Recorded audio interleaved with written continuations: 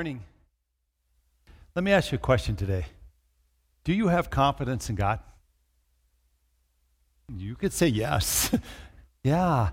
This morning we're going to look at this topic of confidence and what it means to have confidence in God. Let me begin by giving you a definition because it's not about self-confidence, as Pastor Aaron said so well. It's about having a confidence in the Lord that He will do what He says He will do. Let me read this definition of confidence to you. Confidence is the feeling or belief that one can rely on someone or something. It means a firm trust. You are convinced that God will show up. I like that last piece of definition. You are convinced that God will show up. This morning we're going to look at the importance and the fundamental place that confidence has in our lives if we want to be people of unshakable faith. It really needs to be built on confidence in Jesus Christ that supersedes whatever circumstance that we face. We're going to use the Old Testament figure of Saul, who was the first king of Israel, to do this study on confidence this morning. So we're going to pick his story up in 1 Samuel chapter 9 and begin with verse 1 there. But before I get there, let me just talk about how we even are getting to the example of Saul this morning. When Israel was formed as a nation, God desired to be her king. But then the people began to look around at the nations that surrounded them and said, we want to be like them. We want to be like the nations that surround us. And so they begin to ask for a king. Now, God wasn't real pleased with that, and the prophet Samuel at that time wasn't pleased with that, but eventually they just gave in. God gave in, so to speak, to the request of Israel and told Samuel, go ahead and appoint a king. It's not you they're rejecting, it's me they're rejecting. And I'm reminded of a frequent occurrence that happened at the Norby household, especially when our kids were growing up, when they wanted to do something really bad. Now, I have 6 kids, so I had a lot of this kind of exchange. But when they were growing up and they wanted to do something really, really badly, they would say to me, well, everybody else is doing it. All my friends are doing it. Can I go do it? They would kind of give that as a opening argument. Now, I know a lot of parents will say, well, if everybody would jump off a cliff, would you jump off a cliff and all that kind of stuff? I don't think that necessarily works real well as a parent, because they just look at you and go, oh, whatever, But I'm reminded here when we look at Israel of some of the argument used by young people when they want to get something. Everybody else is doing it, so we want to do it. And that was the logic of the people of Israel at the time of the prophet Samuel. Everybody else has a king, we want a king. And so God kind of says, all right, give them a king. They're going to see that this isn't the greatest deal, but sometimes you just have to learn things yourself. And I'm going to talk next week on this incredibly important topic. Be careful what you ask for. Because sometimes God gives it to you, and it's not the best thing for your life, but He'll give it to you so that you learn some things. But we'll talk about that next week. For this morning, I want to talk about what it means to have a confidence in God that supersedes the circumstances that you find yourself facing. So let's look here at 1 Samuel. I'm going to begin here with verse 1 of chapter 9. I'm going to go through verse 8. Then I'm going to skip down to verse 15 and go through verse 21. There was a Benjamite, a man of standing, whose name was Kish. Jump down to verse 2. Kish had a son named Saul, as handsome a young man as could be found anywhere in Israel, and he was a head taller than anyone else. Now the donkeys belonging to Saul's father Kish were lost, and Kish said to his son Saul, take one of the servants with you and go and look for the donkeys. So he passed through the hill country of Ephraim and through the area around Shalisah, but they did not find them. They went on to the district of Shalem, but the donkeys were not there. And then he passed through the territory of Benjamin, but they did not find them. When they reached the district of Zuph, Saul said to the servant who was with him, come, let's go back, or my father will stop thinking about the donkeys and start worrying about us.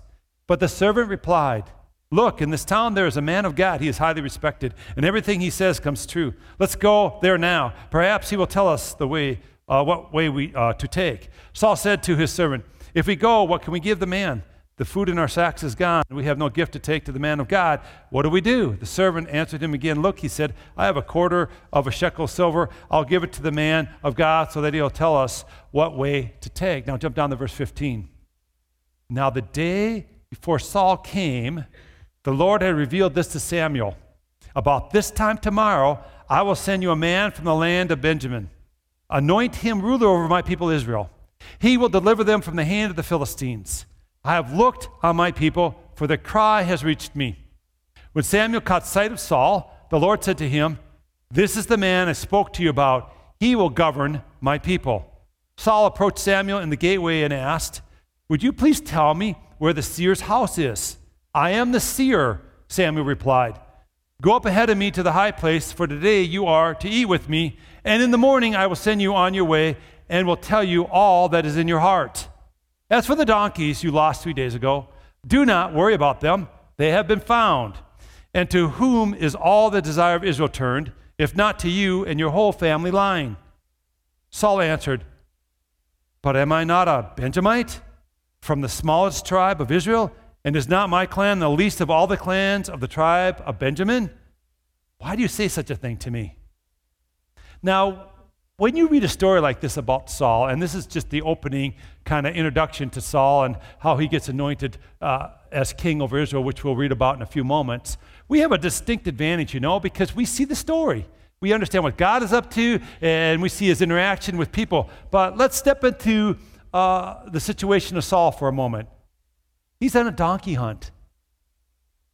He's on a mundane chore for his dad. He's looking for some lost animals. He wasn't looking to be king. He was trying to find some donkeys. But God was up to something in Saul's life. Already I see a lesson to take away for us.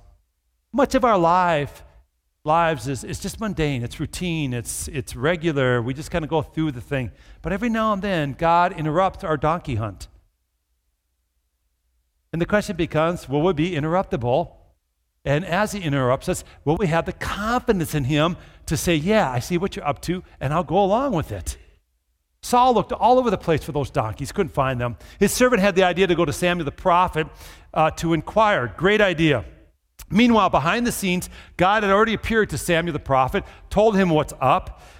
This guy's going to come to you. He's going to be the next king, or the first king, I should say, of Israel. And the challenge that Saul would face from that point on in his life was, will I place my confidence in God and what he's up to in my life? Or will I doubt that he can use me and minister through me? Saul really struggled with confidence in God. He did. He struggled with that tremendously, and it cost him dearly. It cost him dearly. We need to realize God has a way of interrupting our lives, doesn't he? He has a way of interrupting our lives, our plans. And we're all going to face that same question. God, will I trust you? Will I be confident in you? Will I realize how reliable you are, and that I'm convinced that you're going to show up, that if you call me, you'll equip me, that it's not about me, it's about who you are. God is able to do more than we can hope and imagine. And it's not our qualifications that make us usable to God. It's his qualifications, amen? And we have to just be willing to be used by him. Here's our big thought today. Often we are on a donkey hunt when God interrupts our lives. Often we are on a donkey hunt when God interrupts our lives. And the question that quickly arises is, will you be confident in what God is up to? Will you be confident in what God is up to? Imagine you're Saul. Your whole world just got turned upside down. I mean, he went out looking for some donkeys. He runs into this prophet Samuel. Samuel says, don't worry about the donkeys. And by the story's end here, by the time he gets done with his encounter with Samuel, he goes home anointed as king. That wasn't in his wheelhouse. That wasn't what he thought was going to happen that day in his life. Are you ready to respond to God, who abruptly interrupts life at times and does something out of your wheelhouse? Are you ready for that? Will you have confidence in him? Because that's our challenge, This is our challenge. Will you live your life with a readiness to respond to God? That's really the challenge that we all face. To live a life that's ready to respond to God as God interrupts. We need to have our donkey hunts interrupted every now and then. Amen? And we need to go a direction that God has for us, not that we have for us. And sometimes it's an abrupt course correction or course change. I have come to this conclusion in my life. See if this resonates with you. I've come to this conclusion in my life. When God asks me to take a risk, if I don't take that risk, I'm really taking a risk. It's the riskiest thing in life not to take the risk that God asks you to take. You follow what I'm saying by that? It's risky business when I'm not willing to risk what God asks me to risk. And that's where we begin, as you mature in Jesus Christ, where you should begin to go, oh, no, I don't want to go there. If God asked me to do this thing, I have had enough experience with him. I have enough confidence in him to know that it's really risky business not to do what he's asking me to do rather than to think, oh, what he's asking me to do is too risky. Let's go back to the story of Saul. Saul looked the part of king. He's tall. He's handsome. Whatever handsome looked like in that day.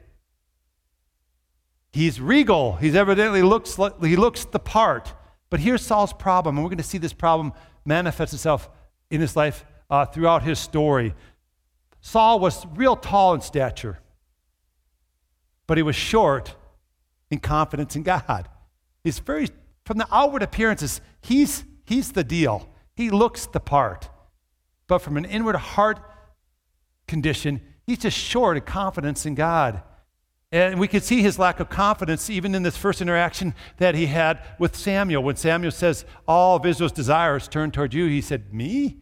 Weakest, smallest. You hear those words? Weakest, smallest. Weakest, smallest. Now, on first blush, that seems like humility. But as Saul's life unfolds, we see this is a constant theme in his life. When God's up to something in his life, he always has an excuse of why it can't be him and why he can't do it or whatever. And that is nothing more than a lack of confidence in what God has ordained for him to do. Now, understand this about God's choice of Saul for king. It follows a biblical pattern.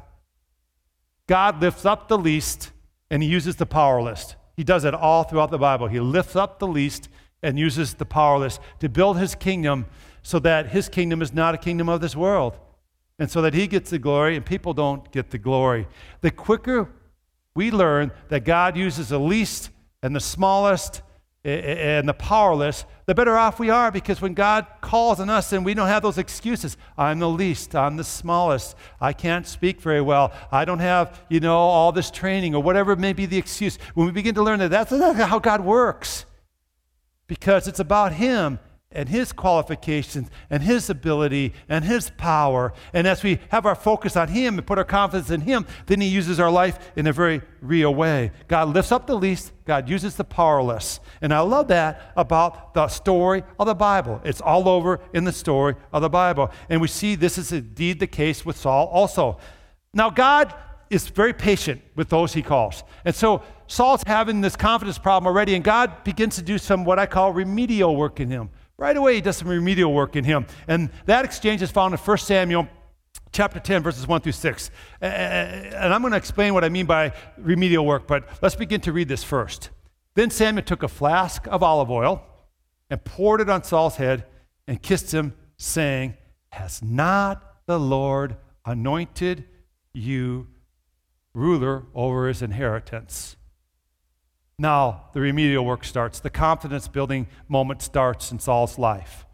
When you leave me today, you will meet two men near Rachel's tomb at Zelzah on the border of Benjamin. They will say to you, the donkeys you set out to look for have been found, and now your father has stopped thinking about them and is worried about you. He is asking, what shall I do about my son? Then you will go from there until you reach the great tree of Tabor. 3 men going up to worship God at Bethel will meet you there. One will be carrying 3 young goats, another 3 loaves of bread, and another a skin of wine. They will greet you and offer you 2 loaves of bread, which you will accept from them. After that, you will go to Gibeah of God, where there is a Philistine outpost. As you approach the town, you will meet a procession of prophets coming down from the high place with lyres, timbrels, pipes, and harps being played before them, and they will be prophesying. The Spirit of the Lord will come powerfully upon you, and you will prophesy with them, and you will be changed into a different person. Once these signs are fulfilled, do whatever your hand finds to do it, for God is what? With you. You know what's happening here is remedial work. Saul's lacking confidence. God's giving him sign after sign after sign. He's in this thing with Saul. In fact, let's go over the 3 confidence-building signs for Saul. The donkeys will be found. 2, 3 men will meet you, and there's very specific things are told about what will happen when they meet him. And lastly, the Spirit of God will come on you and you will prophesy. I see a pattern over and over in the Bible of God building up the confidence of people. Now, I don't mean self-confidence. I mean the confidence we're talking about today. Confidence in the Lord that He'll do what He says He will do. This is a pattern repeated over and over in the Bible. For example, go back to Moses. Moses was called by God to lead people lead Israel specifically from bondage to Egypt. The exchange between Moses and the Lord in Genesis 3 and 4 is almost comical. It's almost funny. God's calling Moses to be a deliverer. He's no longer a sheep herder. He's going to move from sheep herder and become a deliverer. Now, Moses is on a donkey hunt. He's tending sheep. He's going about the mundane things of life. And God is in this burning bush. Then Moses goes over to see what's up with this burning bush that's not consumed. And the Lord begins to speak out of Moses from a burning bush. Amen? Now that would get your attention, right? And Moses immediately begins to hem and haw. I can't. I'm not good. I know somebody else. Send somebody else. I don't want to do all this. And God continues to work with Moses in his lack of confidence in God, basically. And God says, throw your staff down on the ground, it becomes a snake. That's a new thing. And he picks it up, and it becomes a staff again. I don't know how you are, but man alive, this is not normal. Put your hand in your cloak, pull it out, it's leprous. Put it back in, pull it out, it's healed. What's God doing here? He's showing Moses, I'm with you. You can have confidence in me. You're not going to be a deliverer on your own. I'm going to be the deliverer. You're merely my messenger. And Moses says, I can't speak very well, God. I don't have words. I'm not eloquent. Aaron's coming. He'll speak for you. No more excuses. Go. You're my deliverer. God constantly works on people's confidence in Him in the Bible. Gideon. Pastor Aaron talked about Gideon here a few weeks back. Think about Gideon. He's in the middle of this moment of Israelite history when the Midianites were oppressing them. And God had called Gideon then to be the deliverer of his people Israel from the Midianites. Where do we find Gideon? Threshing wheat while he's hiding in a wine press. This is not the makings of valor. This is not the makings of a mighty warrior. Yet, what does God call him when He meets him? Mighty warrior. It's funny. He's scaredy cat. He's afraid. He's hiding out. But God sees things that are not as though they are. And Gideon is full of questioning, and he lacks a bit of confidence in God. And he said, God, be patient with me. If you're really in this, I'm going to put you through a little bit of a dew test here. And I'm not talking Mountain Dew. We're talking dew on sheepskin. He says, I'll put the sheepskin out. If there's dew on it in the morning and no dew around the ground, then I know you're in this thing. He gets up in the morning and we're told he wrings out the wetness. That's a lot of dew. And then the next thing he does is, God, I'm still not quite confident in you. I'm going to put out that sheepskin again. Now, if it's dewy all around the sheepskin, but not the sheepskin, then I know you're in this thing. And of course, that's what happens. And God patiently works with people like Gideon and Moses and Saul to build up their confidence. Gideon, too, he was on a donkey hunt. He's just threshing wheat. And all of a sudden, God shows up and says, mighty warrior. He interrupted his life. That's how God works. But see, God is trying to take these men and women of the Bible to an intended result. The three signs for Saul were to create in him a confidence in God, amen? That I can trust God will do what He says He will do. That God is reliable, that God is trustworthy. After all, Saul's life is not about donkey hunts. It's about the calling God has in his life. Moses' life is not about sheep herding. It's about the call that God had in his life. Gideon's life was not about threshing wheat. It was about the call that God had in his life. As much of life as is mundane for us and all our careers and all that we do that is important, that's not what our lives ultimately is about for any of us. It's about the call God has on us to follow Him and be faithful to Him. And we have to be confident that God will do what He has promised to do. So the intended result here is this: do whatever your hand finds to do, for God is with you. That was the intended result for Saul. He was to be this guy, crazy confident in God. Step out of the story with me now. I want to talk to you about Jesus Christ for just a few moments. Do we have a sign from God to us today? I already gave you the answer. It's the Lord Jesus Christ. He's God incarnate. He's God in flesh. He came to show us God up close. We have a sign that should instill in us confidence. Last week we were having a development moment at our staff meeting, and we were watching a tape by Steve Deneff. He is the pastor of College Church, which is our church that's right by the Indiana Wesleyan University campus. And he was talking about this idea that when you're dealing with problems or talking with people about life, there is no better answer than this: Jesus Christ.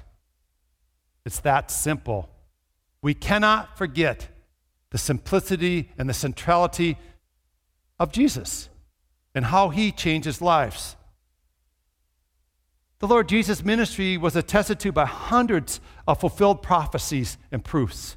And after he's resurrected, which in and of itself is an amazing sign, he imparted to us the person of the Holy Spirit who lives right inside of us, attesting, the Holy Spirit, part of the ministry of the Holy Spirit, is to attest to our hearts the truth of Jesus Christ. So we live in a generation with signs galore.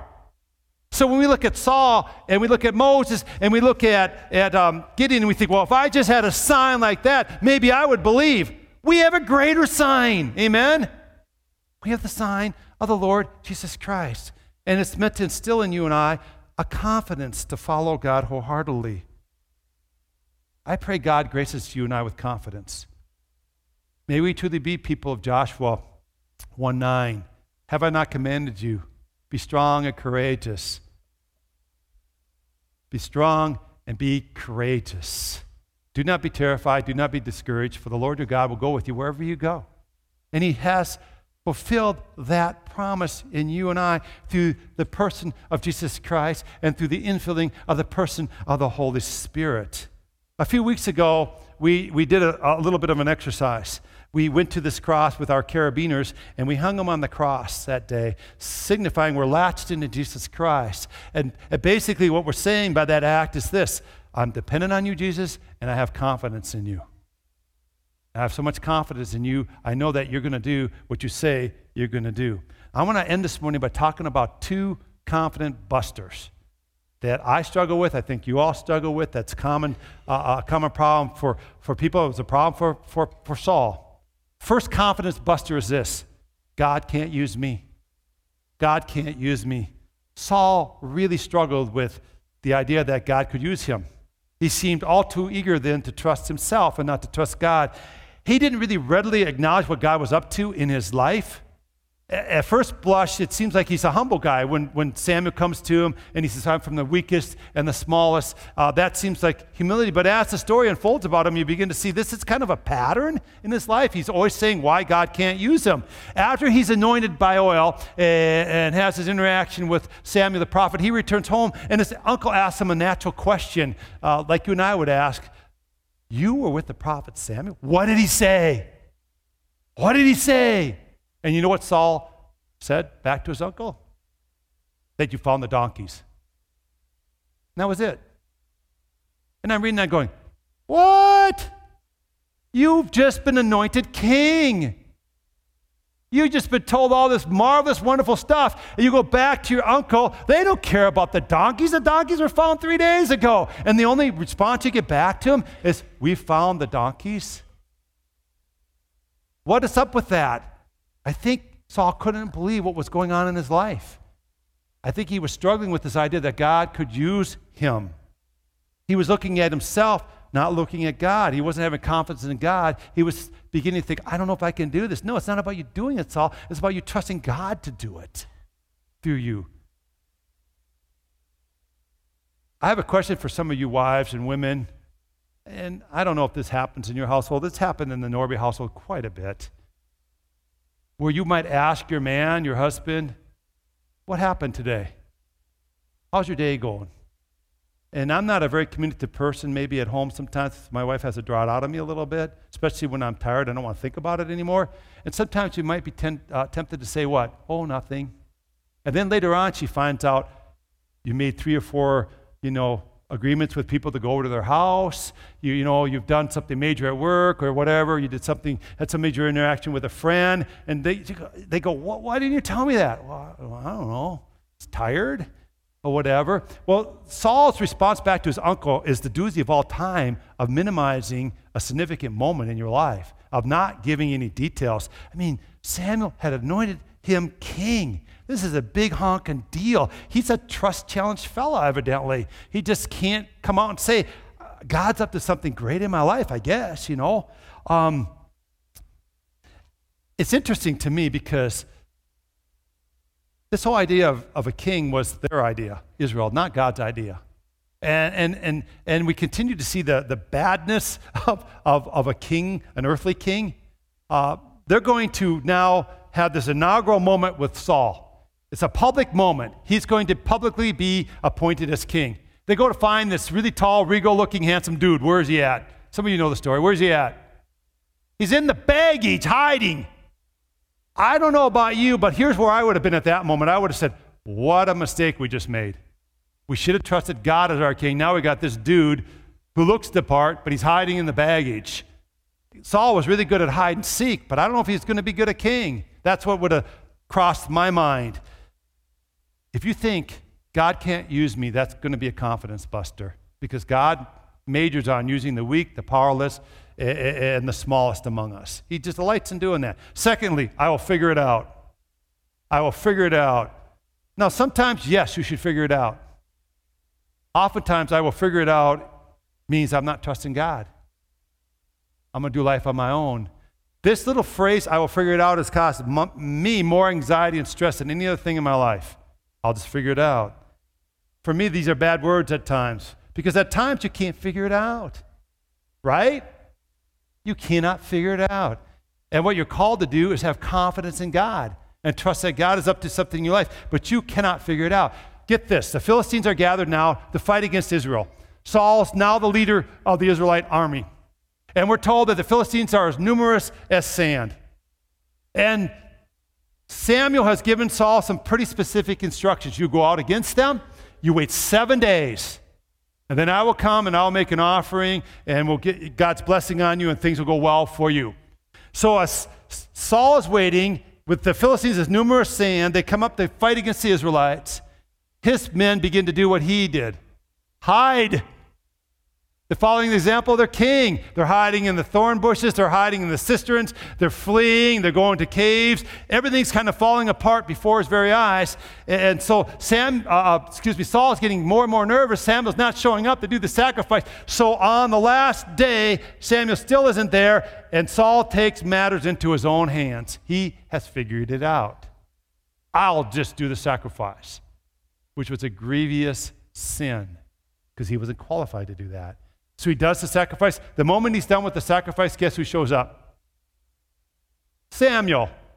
And Samuel says this, "What have you done?" Now, I know that phrase really well. Some of you know that phrase really well. I grew up with a mother saying that to me about 4 or 5 times a week. What have you done? And it wasn't, oh, good, what have you done? Good surprise. It was, oh, no, what have you done now?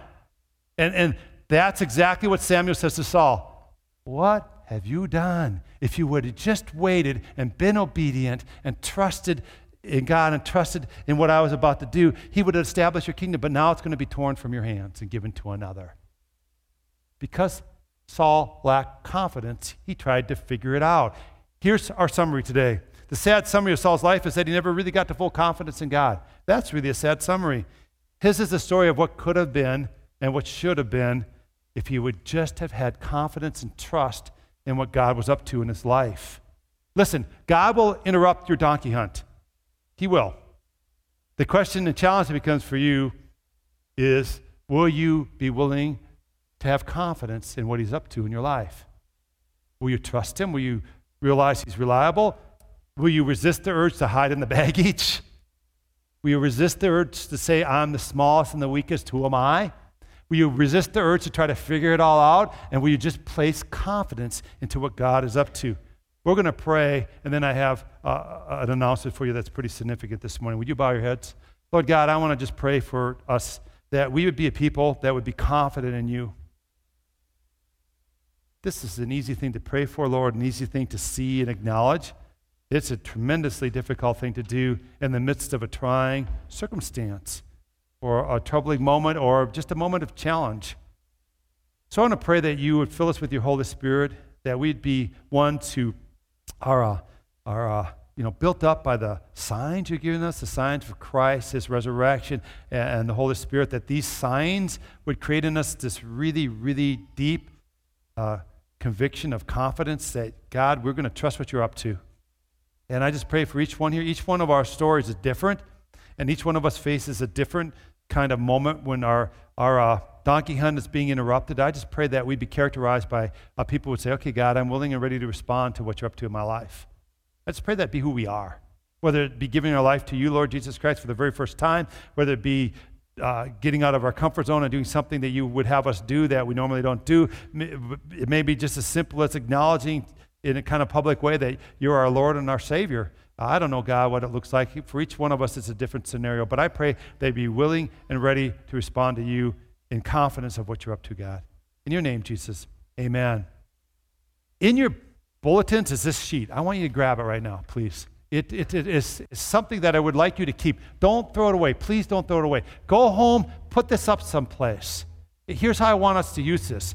We're entering into this phase 2 project and building and all that kind of thing, but we're not about buildings here. I'm not about buildings. What I'm about is building the kingdom of God.